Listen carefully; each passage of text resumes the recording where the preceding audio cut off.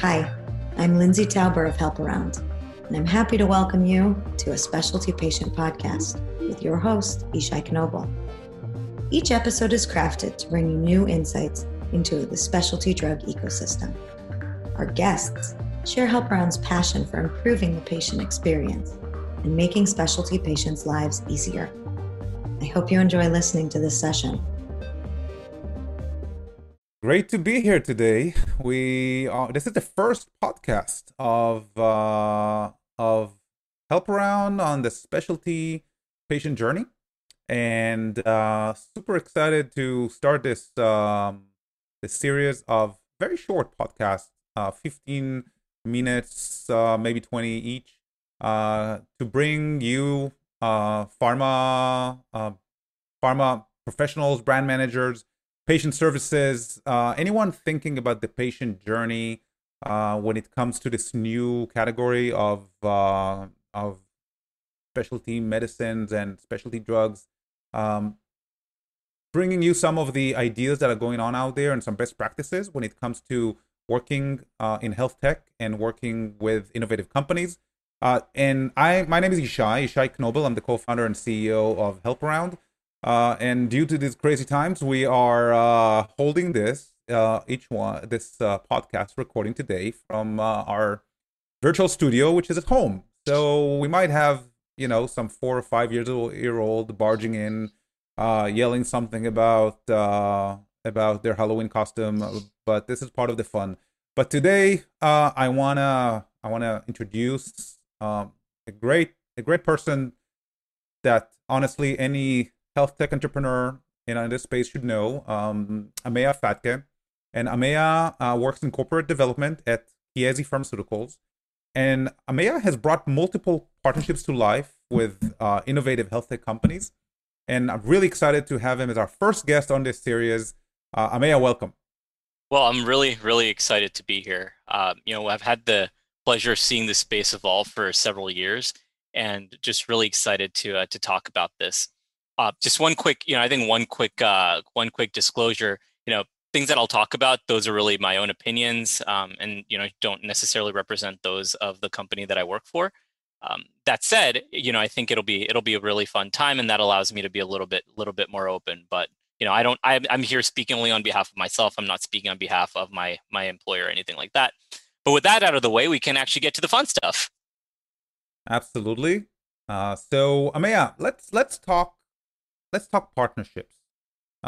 You have put together quite a few partnerships, both as an investor as well as a partner with some pretty innovative companies. I can recall one of the most recent partnerships that you that you wrote about was with a startup health company, a company called Cyclica, and you wrote a great blog post that I highly recommend about investing during COVID and how partnership really came out of a very authentic relationship and an attempt to help.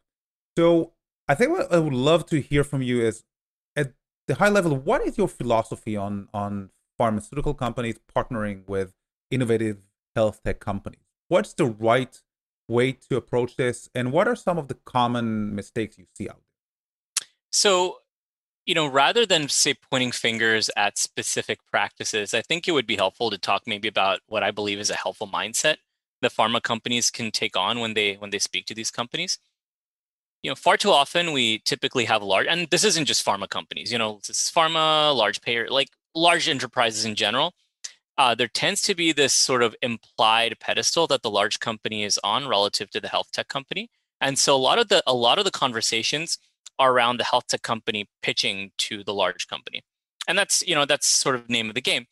One of the things from my perspective, I think the most successful partnerships have really been when the large company has this desire to prove itself to the smaller company, right? So the partnership is not necessarily framed as a large company helping a small company gain some revenue or gain share or bring their product to the market. I actually look at it on its head, right? As a pharma company, when you work with the health tech, that health tech company is helping you evolve your business model. And so the burden is on you to be successful, right?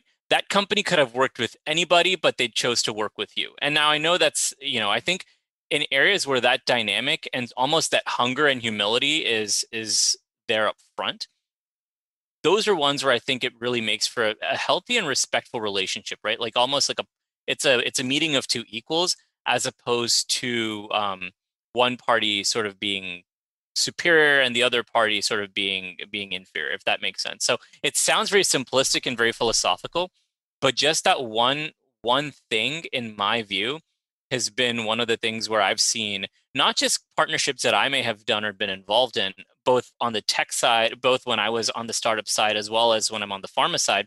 But also, if you look at some of the others in the industry that are really, really interesting, it's really where, and granted, I wasn't in the room, but where you could really see almost they're treating each other as equals. So can you give an example of what that full piece looks like? Because at the end of the day, usually the innovator is smaller, is less funded, time urgency is higher, and for very often, if you're dealing with a startup, that's could be the make or break of the company. Yeah. Whereas on the pharma side, okay, it's one of 5, 6, 7 initiatives that the brand team is pursuing at the moment. I'm going to stop you there for a second, because I think so from my perspective, as a pharma company, you ideally want to do partnerships that really allow you to punch above your weight class, right? So I think when you enter a partnership, I look at it and say, you want to enter partnerships where if you execute on this, you're a hero, right? Not just for your company, but for your space, massive reward on the back end. And on the flip side, entering partnerships where if it doesn't work out, there's actually going to be some pain on your side. And I know that, the industry gets a knack for being risk averse, but I've found the arrangements where there actually is that incentive to succeed, because, failure is, I wouldn't say failure is not an option, but where there's a significant downside to failure, those are things that I think really help. And from the entrepreneur side, when you're working with a company, sometimes it's a better idea maybe to work with a company that may not be as large as some of the others out there, but is one that's really willing to put real skin in the game. Whether that skin is money on the table, whether that's resource commitment, whether that's a penalty if they don't fulfill their obligations, whatever that is. And so I actually see it as that perspective, right? Like you really want to. So when you're looking at potential partnerships or companies to partner with, large companies, if I'm in the entrepreneur's shoes, I want to partner with the company where my product is foundational, right? And if I fail, there's a lot of pain on their side, even if that may not be the highest revenue account, because especially in the early stage of a company, I would argue that the right partner can make or break a company. And it doesn't necessarily have to be a massively scaling account, but if you get someone that's really vested in your success, that's almost certainly going to be more valuable than someone that may be willing to throw some like innovation fund money at you or something like that. Okay, so you're talking about really setting up the incentives on both sides to make sure that everybody has some skin in the game. Right? Exactly. So both splitting the risk, but then also splitting the rewards, right? So if you look at a lot of the models, so it's one of the reasons I actually don't like classic subscription models at all for things like this. I think subscription models are fine for like vendor supply relationships where the product is relatively simple, it fits into a fairly well-defined use case. But if there's going to be a lot of work, for example, if your larger partner needs to do a lot of work, then you want to split the risk and the rewards so that again they have the incentive to help you out. But at the same time, if things don't work out, then there's going to be pain on both sides. And what have you seen? That's a pretty innovative approach, I would say, to bringing in outside vendors. Very often, maybe maybe for vendors, but maybe it's because I live in the business development world. That's something that we do all the time, right? When you do a transaction with a company, there's typically a splitting of risk and reward. And so that's something that companies are pharma, if there's one thing they do phenomenally well, it's corporate development, right? And so my view is when you enter these kinds of partnerships, even if the use case itself, maybe sort of a vendor supplier, thinking around the transaction the way a business development person would actually really helps, right? Thinking around what the use case is, how that boils down to the business case, how you can split the risk, how you can split the reward, and doing that. And because the other thing that that's also going to push, when I see partnerships not work out, for the most part, it's because there isn't a clear definition of where one party's obligations end and where the other party's begins, right? So exactly who's responsible for what, and actually carving out really, really, really clear lines of where one party sort of calls the shots and the other part, and where the other party calls the shots. So as when you think of this risk and reward, that doing that exercise will also help you understand exactly who does what. Without sort of naming specific companies, one model that I've really, really complimentary about is if you look at a lot of the digital therapeutics deals that some of the players from Japan have entered into, really, really well defined, right? Extremely well defined. What countries, who does what, who's handling what the payouts are. And so in my view, that's really a good way to look at things. And the reason I'm not naming one specific company, because there's a few, several of the pharma companies from Japan have entered into these partnerships, and at least who knows if it'll actually work out. But in my view, they've thought through things in a pretty nice way. Candidly, far better than what some other players in the industry have. So, why do you think that's the case? Why do you think what are they doing in the way they approach these partnerships?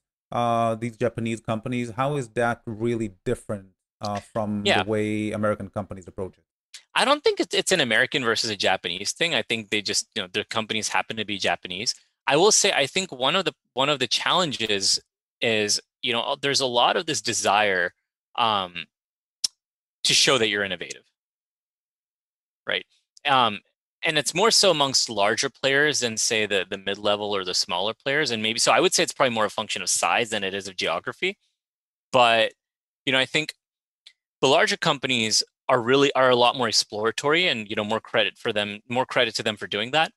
The mid-size and smaller companies tend to approach these partnerships as more traditional in-licensing partnerships, right? The same kind of thinking that they would give if they're in-licensing a classic therapeutic. And so their core businesses tend to be a lot more involved in that, as opposed to sort of the innovation team or the innovation group or what have you. And so having that means that the people that are on the hook to commercialize this are involved in the very beginning.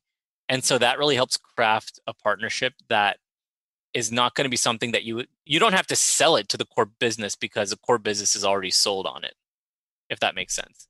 That's a really great point. So when you think about the different stakeholders related to a certain pharma business unit, usually it's around a drug or it's around a certain therapy, and then you have a few stakeholders there. You have the brand team, you have biz dev, you have patient services. Yep. And each company has a different dynamic. And some companies contracting, right, and some of the budgets are market access. Exactly. I mean, there's a digital therapeutic CEO, and I wish I could remember who it was, because this is like one of the really, really insightful things that I remember hearing at a conference once.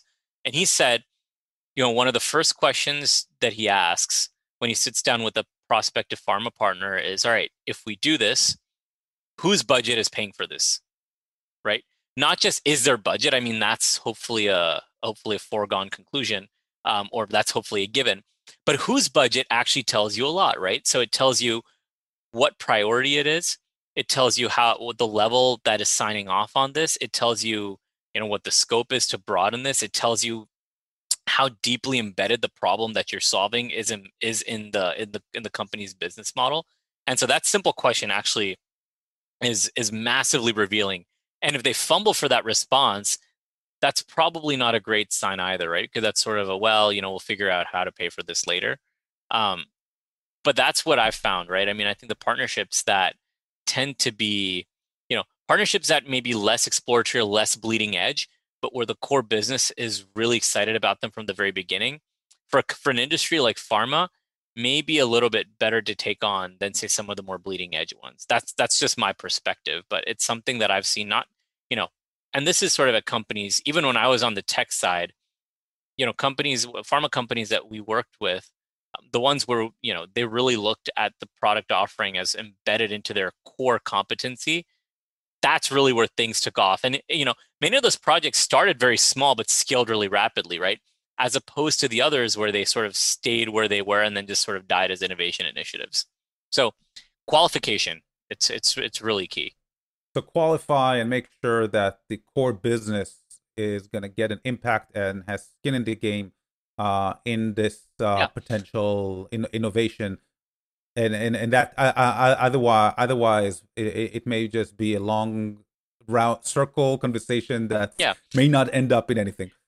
I mean, this is going to sound crazy, but from a philosophical perspective, I believe that anyone in an innovation type function or in a digital health type function, their ultimate goal should be that those activities should be obsoleted by what they're working on, right? So, and I'll like, for example, we don't talk about e-commerce anymore. It's just commerce, right?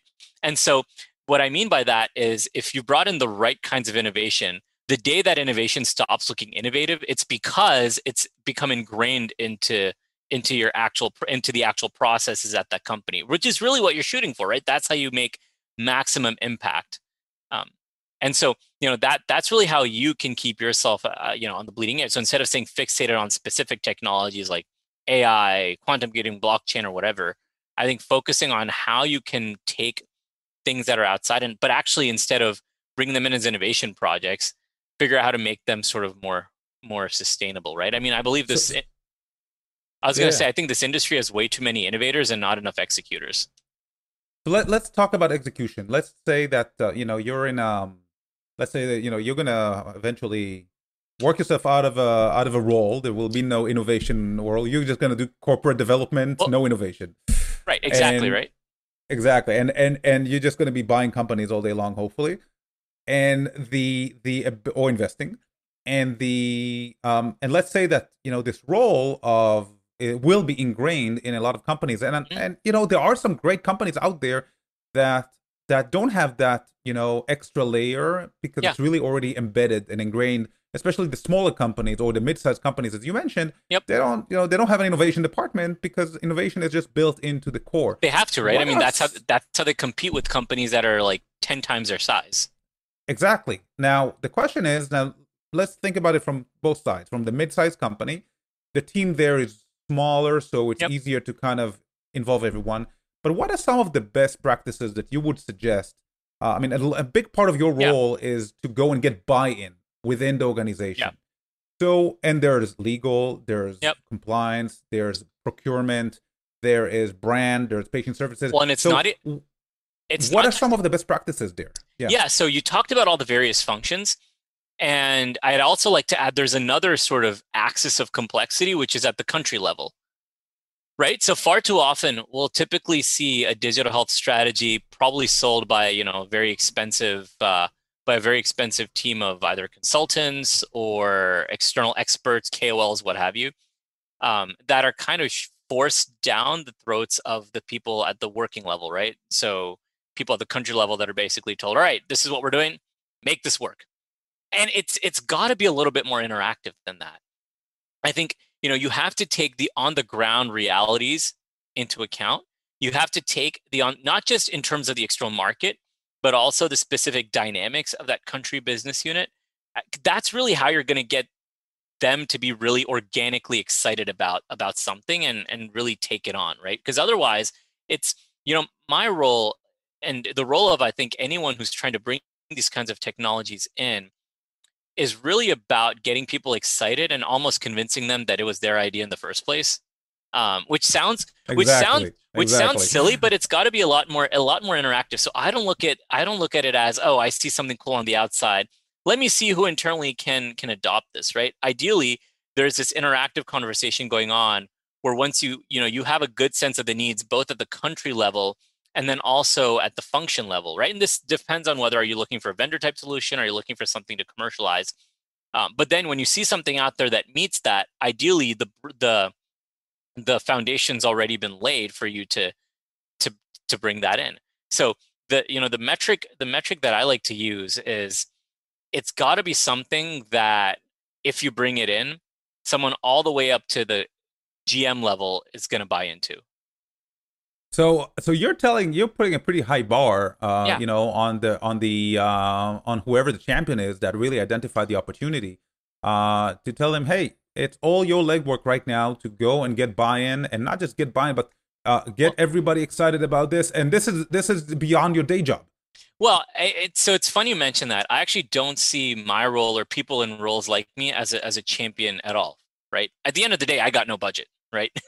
My job People is who are listening, Ameya has no budget. Don't waste your time.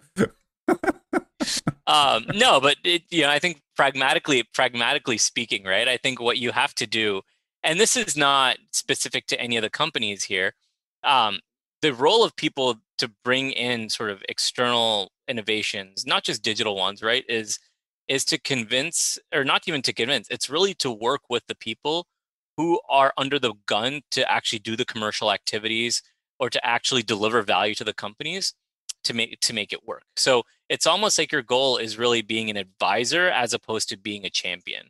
And so your role should really be to help the external companies get favor with the people who actually have the ability to serve as those champions. And I think having a little bit of humility goes a long way in that aspect. And this is in both directions. It's basically every conversation starts with, how can I help you? Whether you are Right. inside the company or are you external company, like, how can I help you? And then kind of see, well, if I help you, is that going to help somebody else? Tell me a little bit about communication, and we're going to wrap up after that. But in terms of communication, kind of best practices, who to engage earlier, who to engage later, how to set expectations, tell us a little bit about kind of your best practices from your point of view, the best mindset. There's a lot. I mean, so I'm going to focus specifically on people who are at the large company and whose role it is to bring in external partners. I think number one, you have to figure out, is this so, what the need is, and then does this need map to something that your company would use for its own sort of internal activities, or is this something that your company may say commercialize, right, or deploy in a commercial setting? Because the kind of stakeholders that you bring in are going to be completely different, right? So, for example, does this map to a specific pharma brand? At that point, you probably want to get the pharma franchise, whatever the franchise or the brand is involved, right? I think you really have to map out what this actually means, and more importantly, what's the metric by which this partnership would deliver ROI, right? So, would it actually bring in revenue? Is it going to save something? Save expenses, make things, whatever it is, right? And this isn't specific to say pharma and digital health, right? I mean, this is pretty classic B2B commercial, as B2B sales. But it's really about mapping who is most impacted by this, and then do they care about the kind of problem this is solving. So And this, yeah, and this is really a great point, because okay, which it makes me wonder about articulating that ROI from all the companies you see, and you see a lot of companies. What makes the one that really stand out? What is that there? Is it that they're able to point a pain point, or is it their approach? You wrote a little bit in the Cyclica relationship yeah, that they really treated you as a kind of a advisor almost. But yeah. if you look at the broadly, what should someone who is going to the next Startup Health Festival, hopefully in person, should be? What's the filter that they should be looking for? I don't really know that it's going to be tough for me to say if there's a filter or not. I mean, I think the most important things to think about are really just I think being able to articulate what problem you solve, and actually doing the prospecting ahead of time, so that ideally when you speak to somebody, you already know what problem they're having, and you're making. I think the other part also is making the articulation, that problem, as specific and as tangible as possible to the person that you're speaking to, right? So when you're speaking, for example, to a person at a pharma company, not just saying, we sell a solution that solves problem XYZ, but specifically talking about a specific, what that problem looks like for that company, right? So, your patent on drug XYZ is running out. You're running out of assets in this therapeutic area. we can mine data, and guess what? We have these data sets in that therapeutic area, blah, blah, blah.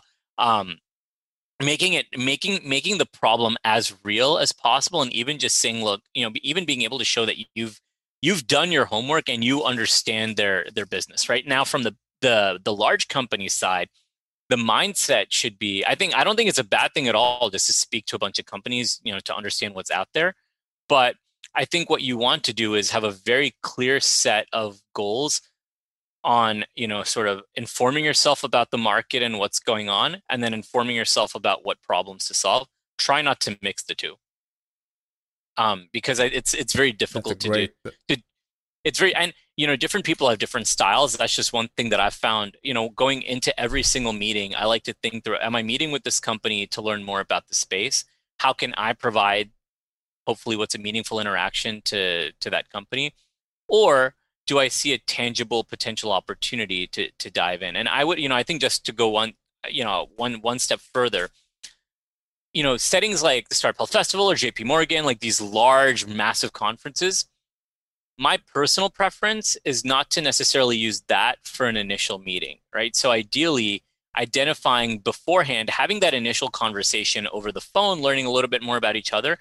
And then that way, when you meet in person, you're able to use that time more effectively and really dive in deep in terms of what the solution actually looks like, what can actually solve. So I personally don't favor the sort of speed dating format that sometimes people, the 5-10 minutes here in meetings here and there as an initial meeting. Oh my God. Everybody is thinking back with JP Morgan and that speed dating. It may be. I mean, I know certain people that it works well for, but from my perspective, I rather than taking on 100 meetings in 3 days, I much rather prefer to take on 100 calls in the, say, month leading up to JP Morgan, figure out which 7-8 companies or 5 to 6 companies are the most interesting, and then being able to spend like an hour with each one, taking advantage of the fact that they're there in person. I don't have to fly to like 7 different places. So I prefer quality over quantity, but again, I think it just comes down to what's driving your activities and what works best for you. But I found so far, every single partnership I've done has resulted from that week in some way, shape, or form. So, yep, cool, awesome. Well, last question, and then we'll wrap up. So 2020 has been a year of advances and significant obstacles in our industry. If you could kind of time travel back to January, JP Morgan, before COVID hit, to kind of launch a timely partnership, what would it be, or with whom? Yeah, so, I'm going to make a comment about the industry in general. I actually really wish the industry took human behavior a little bit more, or targeted intervention for human behavior a little bit more seriously, because, think of all the challenges that we've run into with COVID. A lot of it stems from human behavior and the fact that there's all these behavioral consequences to this lockdown that, we'll probably only see the real results of over years, right? And so if we had actually paid attention to have these scalable solutions, which have always been there, by the way, those solutions didn't magically just, materialize in March. So, I think if we had taken behavioral intervention, and I don't just mean mental health and psychiatric disorders, I mean, actually looking at human behavior as a legitimate treatment modality. I think if we had taken that a little bit more seriously as a space in March, we'd have had the solutions ready to deploy when this thing hit. And I honestly think that going after that would have actually addressed a lot of the, I guess, a lot of the non-pharmacological challenges we're running into right now. And I believe that there is a lot of value to be had there. So, people are wising up to it. Better late than never. We're starting to see a lot of that work being done now. But I just really, mental health is something that in general is an area that is unfortunately very underserved. And so I kind of wish that people had taken more focus and looking at that as a real commercial opportunity, so that we would have had a lot of those systems, not just having the solutions in place, but have sort of consumer acceptance of those solutions in place by now. And consumer and provider. I remember one quote that really stuck with me. I think it was either from a health system. I think from a health system. They said, "We achieved in the past 2 months what we haven't been able to achieve in the past 20 years." 10 years. Yeah. So One thing So I I do, think that's yeah. I mean, one thing I do hope is, obviously, given the situation, there's a lot of, it's like, a lot of this sort of getting the nose to the grindstone. I mean, I remember seeing, we haven't, for all the other societal challenges we're seeing. I mean, I think looking at the progress the healthcare system is making just because it's forced to do so is quite heartening. I hope that it's not a flash in the pan, because there are some genuinely positive improvements in practice that we've unfortunately been forced to do.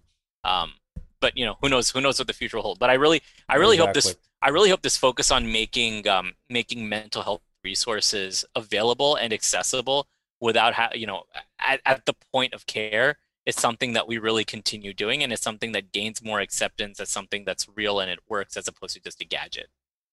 Yeah, and I think we're going to be talking much more on this podcast and other places about how the meeting patients where they are Yep. paradigm is evolving, how what beyond the pill means now, and Yep. in the new kind of age of people really being somewhere, not physically. Physically, they're Yeah. somewhere, I mean, and you got to really right. I mean, meet them far where too they are. often I think far too often, right? We as an industry have looked at patients as a set of organ systems, right? So you have pharmacological therapy that Exactly. treats the diseased tissue or what have you, but you really have to think through the fact that human behavior in most therapeutic areas is a massive driver of outcomes, and there have been a number of studies that have shown this, right? And so I think as an industry, the more seriously we take the behavioral side of treatment, um, the better it'll be, honestly. All right, that's a great takeaway for us. Take the behavioral side of treatment more seriously. It's a call to action to everyone, to all of us. Ameya, I want to say big thank you for Thanks for being having me. for joining us on our inaugural podcast of this series at the Help Around Specialty Patient podcast series, and we are excited to start this series and have many more interesting guests. Reach out to us. We are podcast at helparound.co, and I'm enjoying my new role as a podcast host. I always knew that healthcare startup CEO never really worked out for me, so I have my new career now. So thanks everyone for being with us today, and Ameya, thanks again, and good luck to all of us in handling this period of challenge and growth. Thank you. Thanks for listening to the Specialty Patient Podcast. Follow us for even more episodes on any of your preferred podcast streaming services, including Apple and Spotify. If you have a suggestion for a topic or a guest, please send an email to lindsay@helparound.co. And for more information on HelpAround, visit helparound.co.